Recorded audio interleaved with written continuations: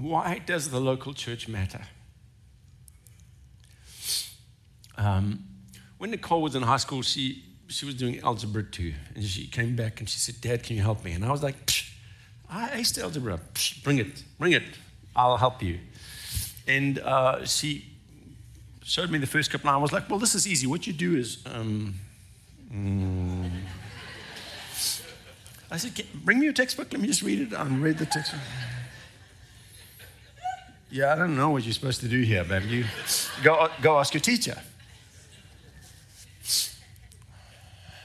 Now I want you to imagine she had a math teacher who really liked her and she really liked. And the math teacher said to her, you mean your dad can't explain this to you? You should come and live with me. Because I can teach you this algebra. And when I'm finished with you, you'll be the algebra whiz in the world. And imagine if she goes, yeah, you're right. My parents don't know algebra. I'm going to come live with you. Now, imagine that teacher said that, you know what's really good to help with algebra? If you just smoke a little pot and you drink a little alcohol, and it'll expand your mind, and that'll be really good. People go, of course she shouldn't do that. But imagine the teacher's none of that. The teacher's in every other respect very upright, and she goes, but you should leave your parents and come to me because I'll teach you this algebra. In that area specifically, probably be better for her to go live with the algebra teacher. But in every other aspect of her life, it's way better for her to stay with her parents. Now, whether you're aware of it or not, currently, there is a massive attack on the family, on the nuclear family and on the family of God. There is an attack against the way God structured family and He structured local church. There's a pushback against it.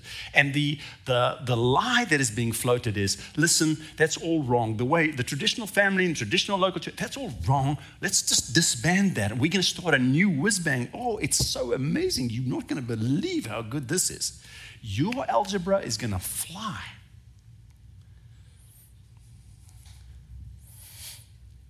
I want to talk about local church and why it matters.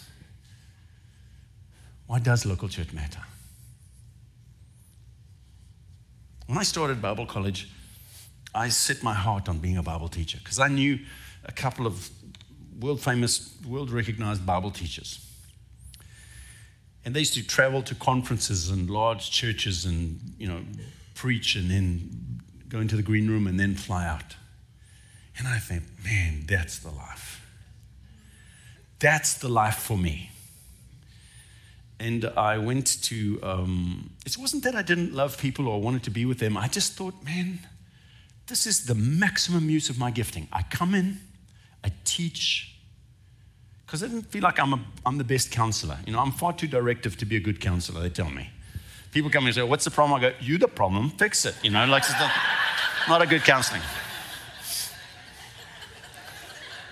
So I'm a better teacher than a counselor. So I was like, I don't want to do that whole counseling thing. So I might end up hurting people. So I had this thing, I'm going to be a Bible teacher. That's my calling in life. And we had one of my spiritual fathers was a prophet. And I was engaged to Michelle at the time. We went in and he said, the Lord says to you, you've said in your heart, I will be a Bible teacher. But the Lord says, no. I was ticked with him. He said, no, I've given you a shepherd's heart. And I was ticked. And he said to Michelle, and the way you sing to the Lord often, I'm going to cause you to prophesy in song. And I got in the car. I said to Michelle, what? He completely missed us. Because I'd never heard Michelle sing to that date. And she said, well, he said, you sing to the Lord often. She goes, yeah, I do. Now I was stuck. But a grand passion for God's people in local churches started to take root in my heart. And it's been 37 years now of us giving our lives to see the local church built. And I'm stuck. I'm lost. I've lost my heart to the local church and to God's expression of His body on the earth. And we're incurably in. And I can't apologize for that. And I'm just like passionate about local churches. See, it's one thing to be able to teach people. It's another thing to be able to have people be able to examine your life and live with them and care with them and watch over their lives. It's a very, very different picture. Paul said in Thessalonians 2, brothers, we loved you so much that we were willing to share with you not only the gospel, but our lives as well. See, I was always up for sharing the gospel. And then the Lord made me realize, no, I don't just want you to share truth. I want you to share your life. I want you to be part of people's lives. I want you to watch over them. I want you to share earnest counsel with them. I want you to pray for them. I want your life to be burdened by the needs of other people around you. It's not just about declaring truth. It's about walking with people who are struggling with that truth. Amen?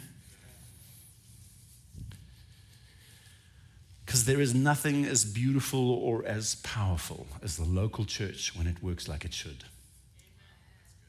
There is nothing as beautiful or as powerful as the local church when it works like it has. See, God had a dream. He wanted to kill off the sinful nature in mankind. He wanted to wash us clean. He wanted to give us rebirth into the image of Jesus. He wanted to emancipate us from religion. He wanted to fill us with His Spirit. He wanted to lead us and disciple us through Holy Spirit appointed and trusted servants to serve us and to help us grow. He wanted us discipled and trained and taught how to love one another. And then He wanted to send us out into all the world to show that to the people. It's God's great dream. And this dream, these people that He wants to do, He called them the ecclesia, the called out ones. Ecclesia is a Greek word for church, it's translated in English, but ecclesia comes from two Greek words, ek, out of, and kaleo, to be called, the called out ones. This group of people who are a special gathering for a specific purpose. And many people have jumped on this idea of ecclesia in recent years and have pressed this idea that we can just run out and just a few of us and we can gather together, because they take the scripture where 2 or 3 gathered, there I am with you. And they go, well, we're the called out ones. If there's just 2 or 3 of us, we can run a church. This is the church. And I go, yeah, that's a minute expression of one aspect of the church. But when you see that initial expression, you see all over the world when there's a group of people who are called out as believers, they very soon come under the oversight of a team of Holy Spirit appointed leaders. That's the pattern of the scriptures. And those leaders who understand that they're appointed by the Holy Spirit know that they must give an account for the people that He's put them over. It's not whimsical. You don't get to choose yourself. I think I'll be the leader today. That's not how this works. And this is the pattern all over the New Testament. Then when groups of believers started to gather, the apostles appointed elders to watch over them, and those elders were joined very soon by a group of deacons who kept them together and kept them encouraged. And God calls that leadership team to live exemplary lives in front of the people, visible to the people. And He calls them to live as examples, and then He calls the people to emulate, to imitate their example. That's the church. And they do life together. And they break bread. They eat meals together. The great tradition of the love feasts of the church is one of the richest traditions that we have. Believers who love one another, who are doing life together, eating together in celebration of what the Lord did for them. That expression of the kingdom has been going on for thousands of years all over the world at many different times. And there's something profoundly beautiful about it. There's nothing as beautiful or as powerful as the local church when it works like it should.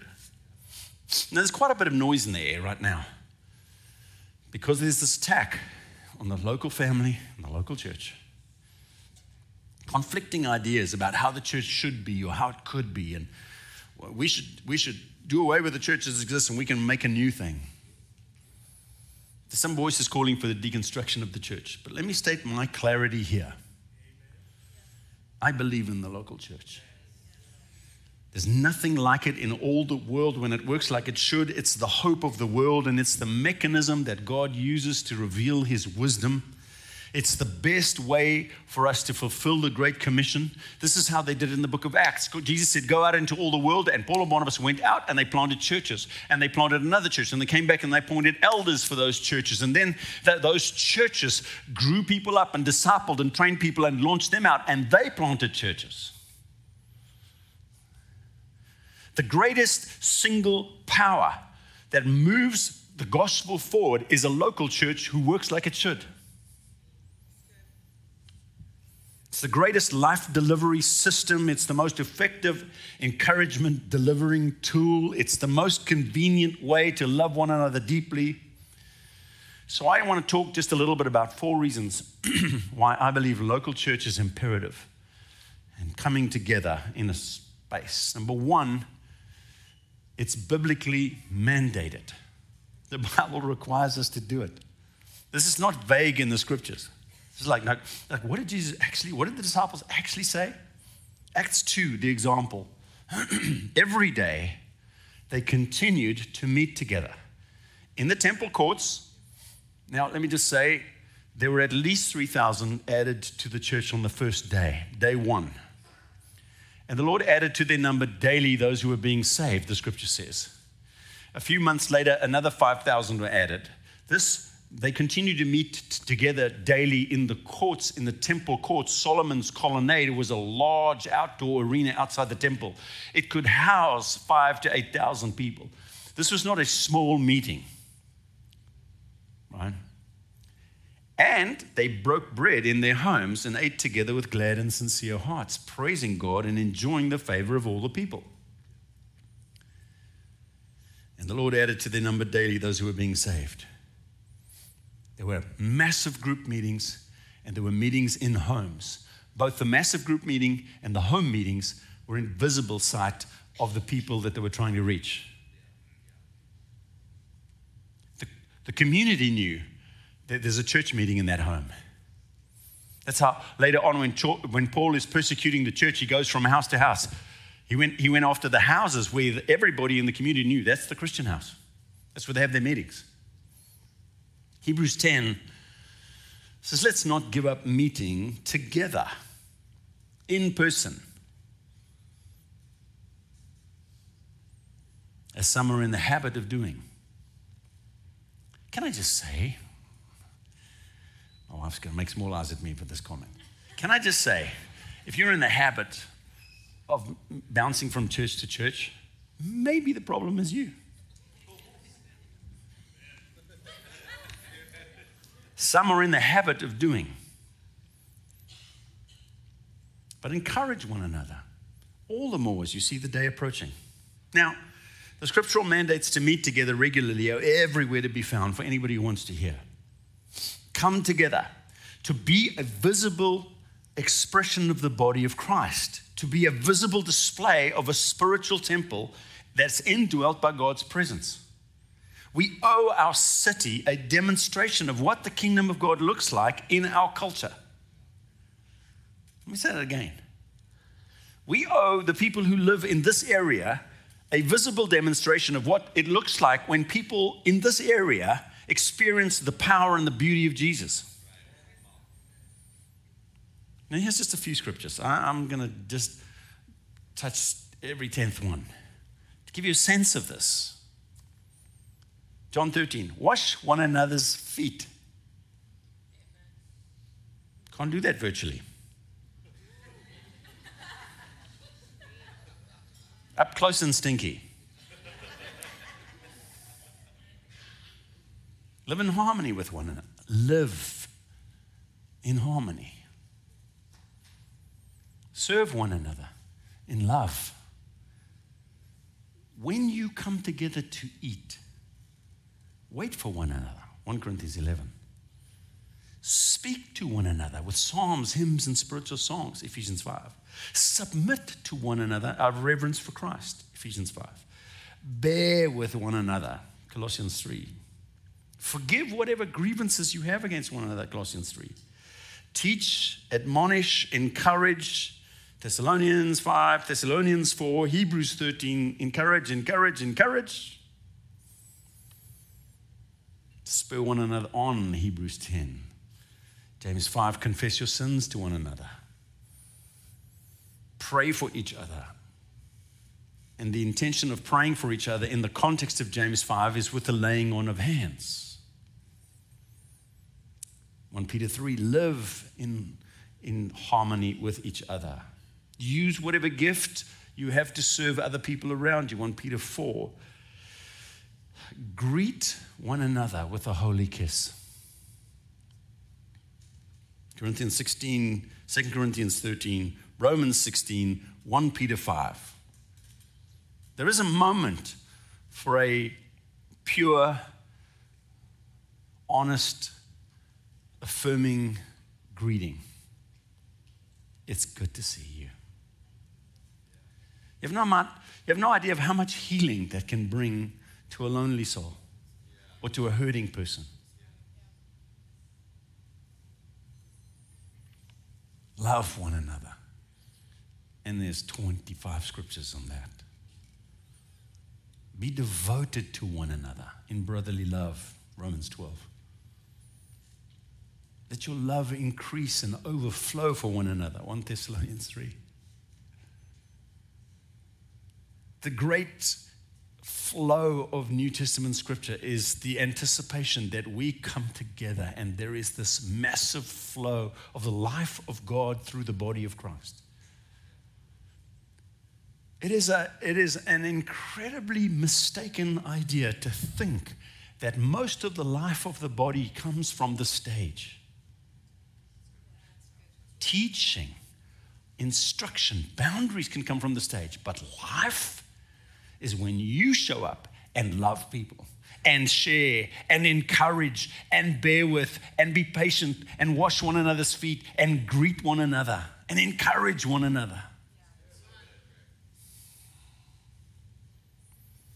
So why is this so important to you, Greg? There's so many voices calling for a brave new world of expression. And I'm all for the church expanding into every technological field. I'm so grateful that we have technology. And to the people who are joining us online, I just thank you.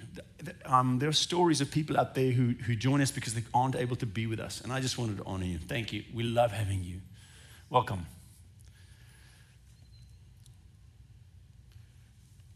But if your expression of technology says to people, you don't have to meet locally somewhere, then I'm against that.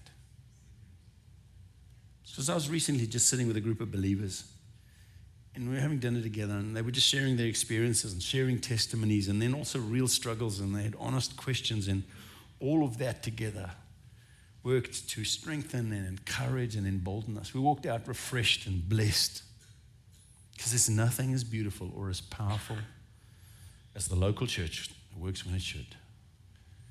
This Bible requires us to do this. Secondly, it's spiritually necessary.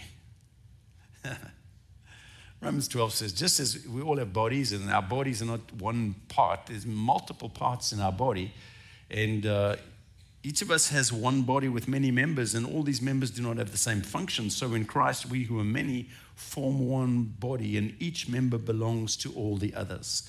In the body of Christ, there is this, your body, there is a flow of nutrient that is carried by your bloodstream, oxygenation and food and hormones, and your whole body needs that constant flow. That we can't cut an arm off and say, take a week off and come back later. No, by the time that's dead. There is a flow of life that happens when we stay together. It is spiritually necessary for us to be a group, not an individual.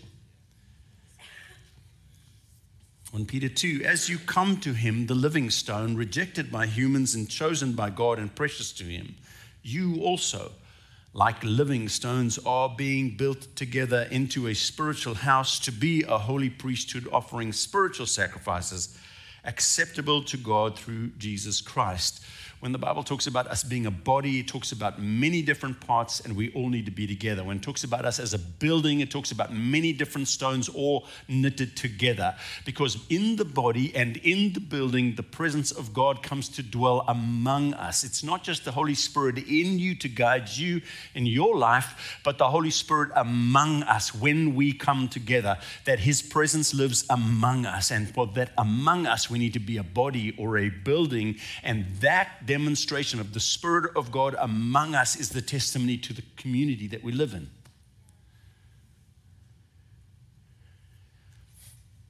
If the Holy Spirit's leading of me and people around me go, oh, what an outstanding person. That's amazing. That's one thing.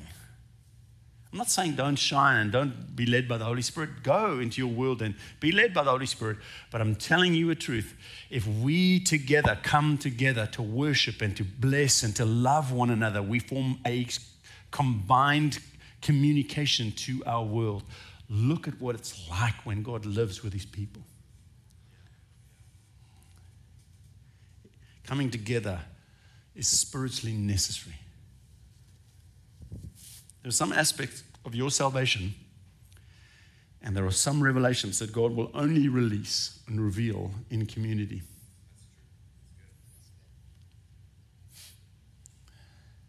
There are some aspects of our spiritual life that need the pollination of other believers. And so much of the strength of our lives comes from rubbing shoulders with others, gleaning wisdom and laughter and encouragement and anointing and hope and prayer. It comes through other people. The bread of heaven is meant to be shared as we eat together.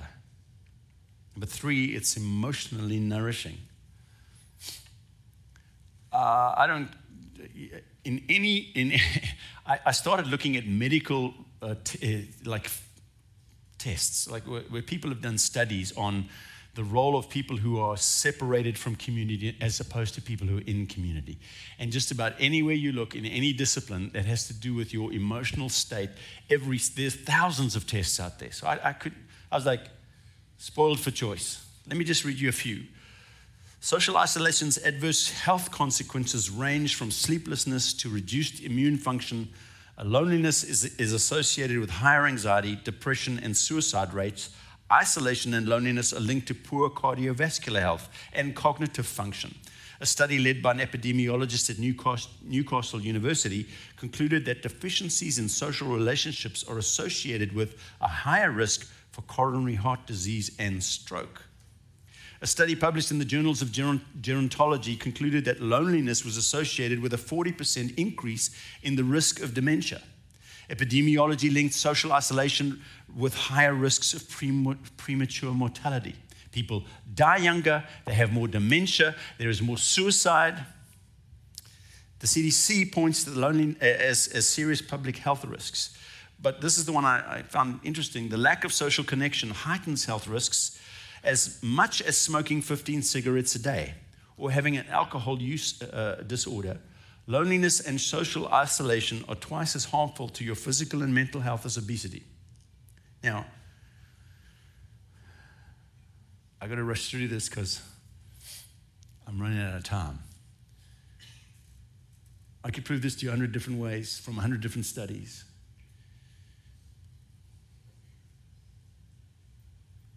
Just like your body needs oxygen and nutrition and health and hormones, you need the body of Christ to be emotionally whole. If you're a believer, you need other believers. God has wired you like that. We've had quite a few people come back into the building. We've had some people, who really struggled through the COVID season. COVID hit them really hard, and some people are on the 5th round of COVID, and so it's just been tough for a lot of people, and they've just been struggling and fighting. And if you had COVID and it was easy, then praise God for you. But there are some people that COVID really hit, and so just be praying for them. But we've had some people for various reasons have not been able to come back. But then when they come back, they walk in the back, then they just start weeping. We've had that testimony so many times. Something goes on. There's a healthy vibe among us. Nobody even said anything. The worship hadn't started. We haven't started preaching. And they just walked in and they just started weeping. That happens often.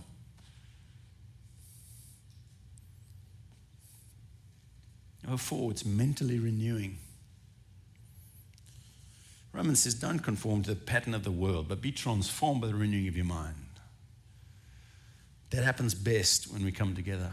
Paul said in Galatians, he said, Peter used to eat with the Gentiles, but then some people came from Jerusalem, from the Pharisees, and then Peter stopped eating with the Gentiles and started eat only with the Jews. And he said, I saw that was wrong. And listen to what he says in verse 14. When I saw they were not acting in line with the truth of the gospel, I said to Cephas in front of them all, you're a Jew, yet you live like a Gentile and not like a Jew. How is it then that you force Gentiles to follow Jewish customs?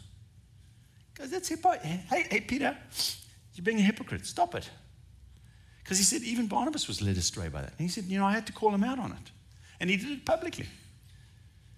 Because this lie was slowly creeping into the church. He goes, no, hang on now. That's not right. Now, there's some truth about this, because I was doing some study and most of the universities, 75 to 90% of the universities have taken their curriculum online, and they prefer online because there's a whole bunch of advantages to online. There's no time travel. You don't have to stay in res. It can be at your schedule. You can pause the lecture. You only pay for what you get personal benefit from. You're able to be much more homogenous. In other words, you only meet with people who are like-minded with the same interest. But just like online learning, as so also in the church, because the online stats of education and the stats on church attendance and engagement are very, very similar. People who choose the in-person option at colleges and at churches report a much greater enjoyment. That's between 6 to 15%. I really enjoyed that much more. But in terms of feeling connected, the in-person attendees poll at numbers 30% higher. I really feel connected here. And then, according to Pew Research Center in 2022, at the end of the year, they did a large survey, and they said people who do both, who watch services on screens and who attend in person, overwhelmingly say they prefer going in person. And that's a margin of 76 to 11. And about 14% of people say, it doesn't make any difference to me. About 51% of people who watch only from home do so alone. And about 61% of those who watch from home say they don't really engage in the worship or the prayer or obviously not in the laying on of hands. Why is this so important to me? Because I've been places with people and somebody said, and they weren't even aware they were speaking to me, just resonated with me and stayed with me. And just a turn of phrase or something they said just made sense and just connected. And the Holy Spirit said, I'm just going to take that and just connect that with your heart. And it just rang true for me. And I was like, that just realigned my thinking. That's very helpful. And half the time they know they're doing it. Half the time they're not even aware. They just said it and we moved on. Why is it important to me? Because some of the greatest impact in my life, I'm not even sure people are aware of. Now, I keep saying there's nothing as beautiful or as powerful as the local church when it works like it should. So the question is, what should a local church look like? Because we can't move away from the truth that there are some local churches that are not acting like the scripture says they should. Some local churches are preaching legalism. Some local churches are led by people who are not servant leaders. Some local churches are all about theology and they have no power. There's some local churches that hurt people. And so you go, my testimony, Greg, isn't that it's been the most beautiful, the most powerful thing. It's been quite hurtful to me, and I understand that. And can I just say on behalf of the church, I really just want to apologize. That oughtn't to have been. But people are involved, and we don't always get it right.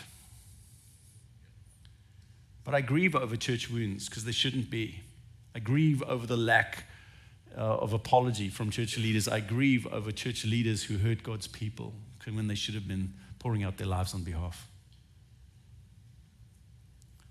So what should you look for in a local church? Go, okay, Greg. Because when we come together in humility and we're ready to serve one another and we love one another deeply from the heart, and God pours out His Spirit among us, beautiful healing and restoration and a sense of calling and of launching to ministry happens. Because this dream of God, which was never understood by His enemies and never imagined by people, is that through his church, his profound glory and his many wisdom points should be made manifest on the earth through his church. We're supposed to be a visual representation on earth of what is in heaven. In Ephesians 3, this is what Paul said, although I'm less than the least of all God's people, this grace was given to me to preach to the Gentiles the boundless, or the one version says the unsearchable, the unimaginable riches of Christ, and to make plain to everyone the administration of this mystery which for ages past was kept hidden in God. This was not this is a secret that God kept for thousands of years. He wasn't announcing it. It was, Paul says, it was a mystery kept hidden in God who created all things. But his intent was that now, through the church. This was always God's intent. The church was always God's dream. When the angels used to ask, how are you going to display your wisdom? Why don't you just show yourself to people? He goes, there's coming a day. There's coming a day when all my wisdom is going to be made manifest on the earth. And the angels say, how's that going to work? He goes, you'll see.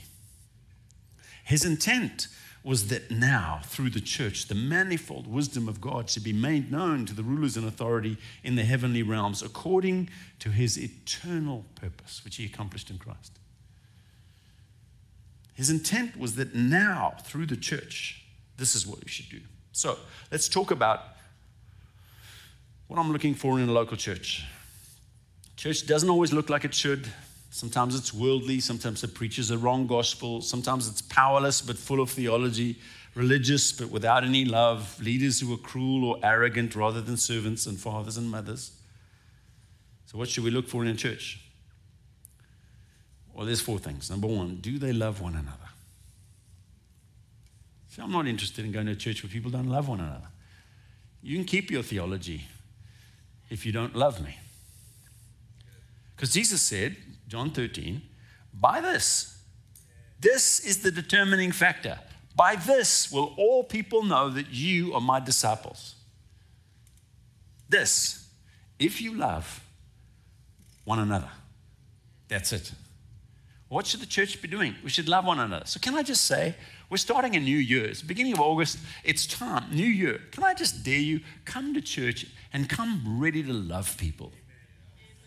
Come ready to love people. Be kind. So I don't know what to do. Love is patient. Love is kind. Doesn't boast. It's not envious. It's not proud. Just love practically. Be kind. Be patient. Love people. Greet people. Celebrate them. Got to love. Number 2, do they preach a gospel of grace or of works? The Bible says Christ redeemed you from the curse of the law. You don't have to live under it anymore. Christ saved you so you could be led by his Spirit. Galatians 1, Paul said, I'm astonished that you are so quickly deserting the one who called you to live in the grace of God. And you're turning to a different gospel, which doesn't call you to live in the grace of God, which is really no gospel at all. The true gospel is the one that calls you to live in the grace of God. And in Acts 20, right near the end of his ministry, Paul said, I consider my life worth nothing to me. My only aim is to finish the race and complete the task that the Lord Jesus has given to me, the task of testifying to the gospel of God's grace. It's great. What constitutes a really good church? Are they loving one another? Yes, check. Are they preaching the gospel of God's grace? Yes, check. Great. Number 3, are they led by Holy Spirit appointed servant leaders? What does that mean? Well, Paul said in Acts 20, keep watch over yourselves and over all the flock of God, of which the Holy Spirit appointed you the leaders. Every leader in the New Testament, in the book of Acts, was appointed after fasting and prayer by an apostle in Jesus' name by revelation. It wasn't the stuff of recognition. Who's come to the most meetings? Who's given the most money? Who's the loudest voice in the room? It was, Holy Spirit, who would you have us appoint? Because the Holy Spirit jealously guards who he appoints to lead his people. so that it's not the stuff of recognition, it's the stuff of revelation. Let's let the Holy Spirit choose who he wants to work with so that when he moves in a church, he co-labors with the people that he's appointed. It's not a small issue, this. It's not a, hey, let's all vote. Who's been here the longest? This is about, are they led by Holy Spirit appointed servant leaders? Now, I don't know any large ministries led by a forceful person. That's just what it takes to lead a large ministry. Right? I'm not saying if somebody's got a big personality, they're wrong. No, that's necessary. The bigger the church gets, the more influential the ministry, the more that person has to be a large spirited leader. Don't get threatened by large spirited people. But you can have some large spirited people who are very humble. And you can have some large spirited people who are very arrogant. Avoid the arrogant ones. You can have some small-minded people who are very arrogant. Avoid them. Are they led by Holy Spirit appointed servant leaders? Number 4, is the presence and power of Jesus evident among them?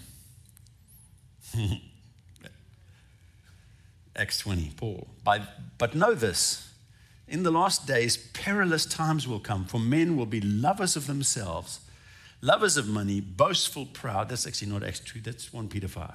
Having a form of godliness, but denying its power. Right along with lovers of money, boastful, proud, having a form of godliness, denying its power. In Corinthians 4, he said, the kingdom of God is not a matter of talk, but of power. In fact, he said to the Corinthians, he says, there's some immorality going on, and I'm going to come there, and I'm going to deal with it. And you say he's forceful in his letter, but he's unimpressive in person. He says, but when I come there, we'll talk about who's got power. We'll make a plan here. We'll see. Where's the power of God flowing? Let's talk about that. Do they love one another? Do they preach a gospel of grace? Are they led by Holy Spirit appointed servant leaders? Is the presence and power of Jesus evident among them?